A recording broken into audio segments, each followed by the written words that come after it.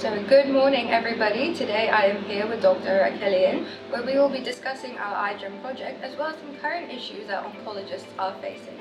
So Dr. Arakelyan, how are you doing today? I'm fine, how are you? I'm good, thank you. So tell me a little bit about your specialty.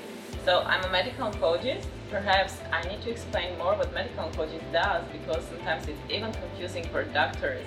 Oncology is covered by a range of specialties, like surgeons that are trained to operate on cancer patients, and also for physicians we have medical oncologists and clinical oncologists. Medical oncology focuses on systemic therapies like chemotherapy, immunotherapy, biological therapies, and for clinical oncology it focuses on drug treatments and also together with radiation therapy, so it's more about combination therapies. Okay, so what made you decide on oncology as your specialty? So I think medical oncology, personally for me, was the obvious place to end up because it's about science and humanity. It's a combination of these two, and starting from my student years, I was very interested in science and drug development. So it's fascinating that you can pick up the most challenging disease like cancer and to that lacks of treatment options and try to improve it. So that was my main motivation to choose medical oncology. Very inspiring. So Yeah. How long have you been practicing for? It's already 8 years. 8 years? Yeah. Wow, okay. So experience, what are the common anti-cancer treatments that are being used right now? Well, so there are more than 100 types of cancer, accordingly different types of treatments. And the type of treatment that we choose mainly depends on type of cancer and also how advanced the cancer is. And it's not easy decision to make because some patients they'll need just one type of treatment, but most patients they will need combination therapies like if you have a young woman with papillary thyroid carcinoma early stage, just surgical treatment is fine. But most cases and most patients they need combined approaches like surgical therapy together with systemic therapies and radiation therapy. Oncology is a teamwork, and every clinic has tumor boards, and tumor boards they involve different medical experts like medical oncologists, radiation oncologists, surgeons, pathologists, and other specialists that are needed. And we will sit together and we'll discuss every case, and we make our decisions for each and particular patient based on that particular case. So based on evidence that we have and our current knowledge on anti-cancer treatments. So in summary, there are three main types of cancer treatment like surgical treatment, systemic therapies, and radiation therapy. And going into details to systemic therapy, I would say that in comparison with surgical treatment and radiation therapy that are more localized, local types of treatment, systemic therapy affects the entire body, the whole body. And so here advantages and disadvantages from this type of treatment are coming. So the main advantages of systemic therapy are that it can kill microscopic disease, and also we can tailor treatments, like we know that patient has hormone-sensitive breast cancer, so we can give them hormonal therapy, or in case of lung cancer we can check for specific mutations and then we can target these mutations. But there are some disadvantages as well, like, and the main disadvantage is toxicity, because most of these agents, especially when we are talking about chemotherapeutic agents, they are really toxic and they affect the quality of life of patients. Like in case of cisplatin, it's very effective but also very toxic.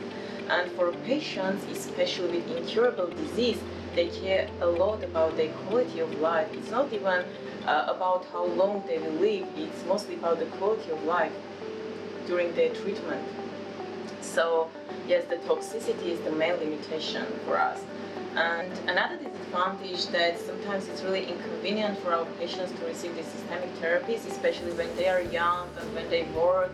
Sometimes they need to come to clinic like 5 days per week for receiving their treatments, and then they need to come more for lab tests and it complicates their life a lot. So it's another disadvantage that I feel that it's very important to somehow change and improve.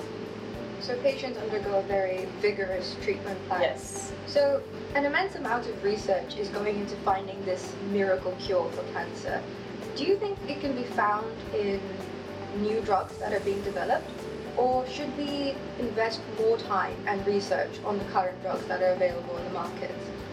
Okay, so currently we have a lot of drugs that are really effective, but the main limitation is toxicity.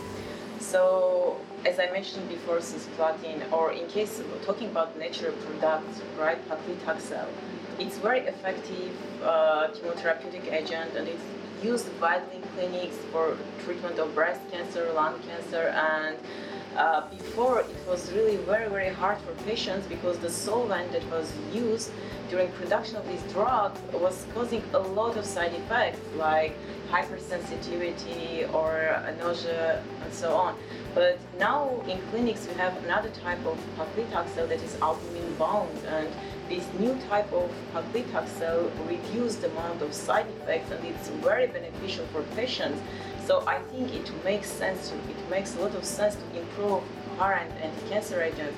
And also, I think that in our field, like a one-size-fits-all approach won't work, and I don't believe in this magic cure, like magic drug that can cure all types of cancer. So I'm more for personalized medicine, and I think that in the future we'll make our decisions based on particular genetic passports, like genetic passport of tumor and genetic passport of patient, and we'll combine this information and we can choose the best treatment option. So you mentioned natural products. Yes. And a common approach to drug development is synthetic biology, which is a field of science where you bring together the worlds of engineering and biology. Okay. So this brings me to iGEM. Okay. Have you heard of iGEM? No.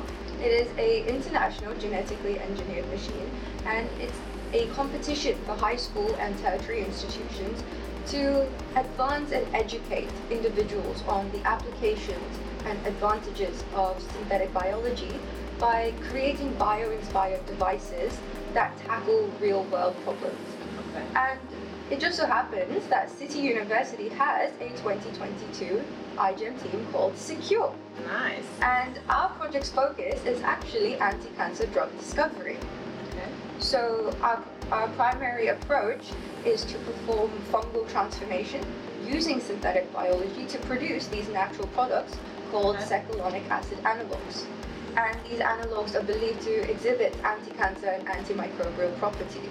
So our team's plan of action is to mass cultivate a fungus called Aspergillus oryzae, which will act as our biological host to produce these natural products called secalonic acid analogues. And we will then test these analogues on cancer cell lines and on mice to verify whether they truly kill cancer cells. So just hearing a little bit about our project, as an oncologist, do you see it as something that's feasible? So I truly believe in the future of natural products, and for fungal metabolites, as you mentioned, there is already huge evidence that shows their anti-cancer activity in vitro and in animal models as well. So even the synthetic analogs currently are in human clinical trials, but I think that they are not approved yet, and in my opinion, the main limitation for this is our lack of understanding the main mechanisms of actions of these natural products. But I think that in a very, very near future we'll have these natural products in the clinics, and I can really see myself use these drugs and to treat my patients with this kind of natural products. Oh, so you can see our project being something you could use in the future? Sure, of course. That is an honor. Yeah. Okay, so thank you very much for your time, Dr. Thank you for the invitation. and all the best. Thank you very much. Have a lovely day. You too.